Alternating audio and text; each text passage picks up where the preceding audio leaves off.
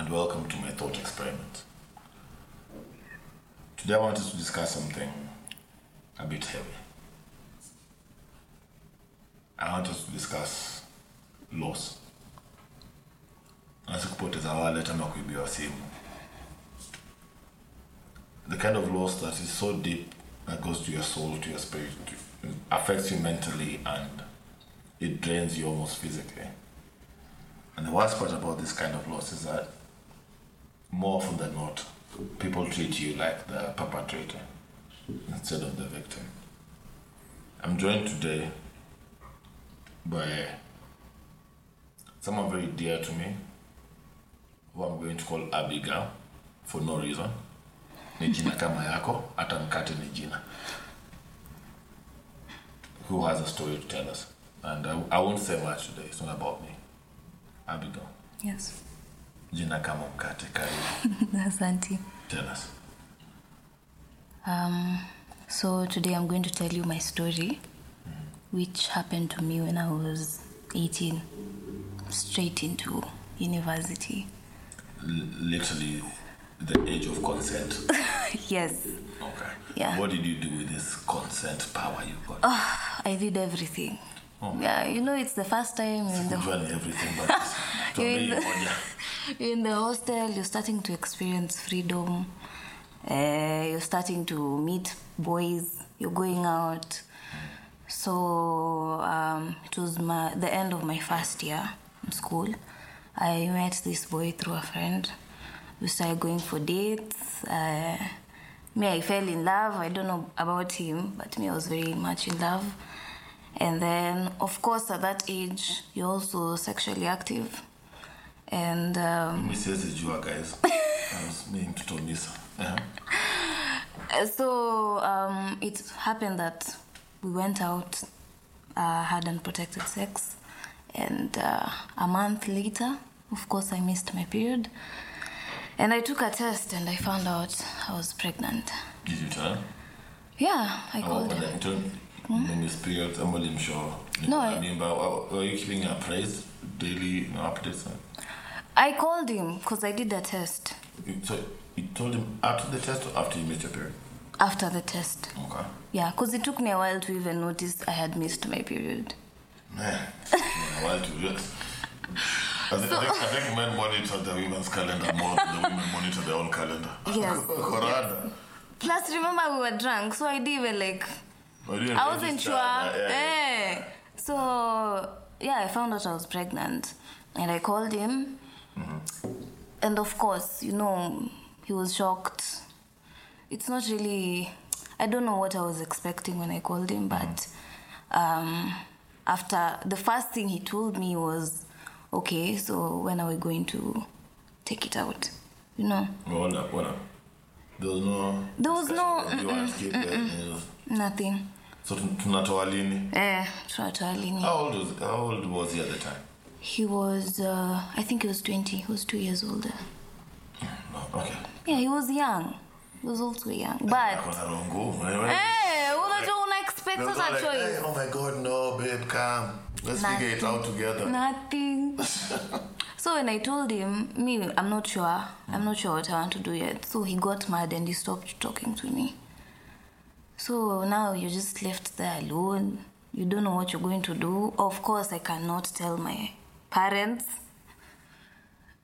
from another... You wanted to tell your parents? My mom, maybe. What about your dad?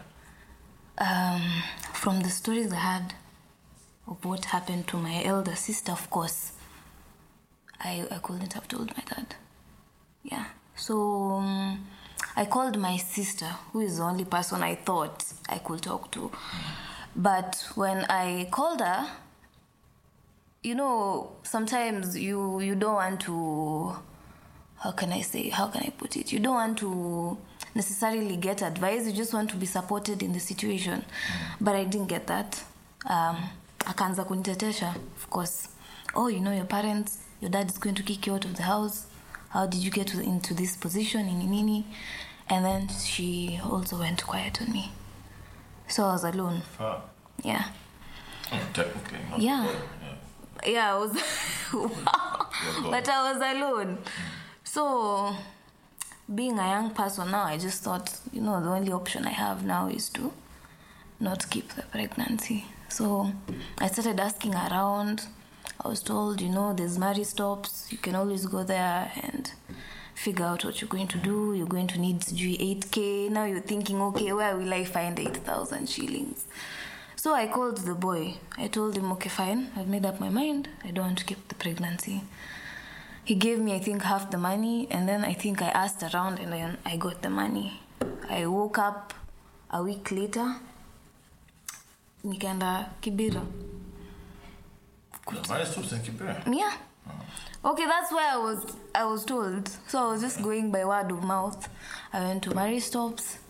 I met some really nice lady, actually. I gave her the money. She gave me the pills. She told me how to take them and all. And then I went back to the hostel, thinking, it's just pills and then that's it. So I took the pills. After a couple of hours, you start shivering, you start vomiting, and then just blood. That's how I can describe it. It's just a lot of blood. And then you're thinking you're alone. If you die here, what are you going to tell people?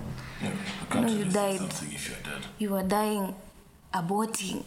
It was very traumatic, and I think the worst part for me was when I finally went to the loo and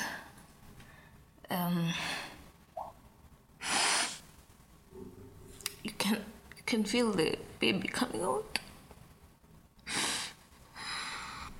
It's okay, and then you just you flush the toilet and that's it. It's a lie how you see your friends do it and you think, it's easy. You just take the baby out and that's it. It's not, as someone who, I'm not sure about a lot of things in my life, but I was sure I want to be a mom when I grow up. So it really hit me when I did that. And you can't tell anyone, the boy is not there. You haven't told your parents, your sister is not talking to you. So I just had to go home and pretend that everything is okay. But after months of crying myself to bed, I've lost weight. I gathered up the courage to tell my dad, I need to talk to someone. Yeah. So I went to therapy. I was able to forgive myself for what I did. Forgive the boy for leaving me in that situation. Forgive my sister because I was very disappointed, I was even telling my therapist, how am I supposed to be happy for this chick when she gets pregnant and she wasn't there for me? So I walked through that anger. I was able to tell my mom what I did. Yeah, and I want to tell young girls out there, it's not just a decision you make and move on with your life. It's actually really the guilt that you carry after that single action is a lot. It's a lot. I know you'll see when you enter campus, you'll see girls do it and you'll think it's such a simple thing, but it's not. It's not. It's tough. Yeah. That's the story. Yeah. Thank you for sharing.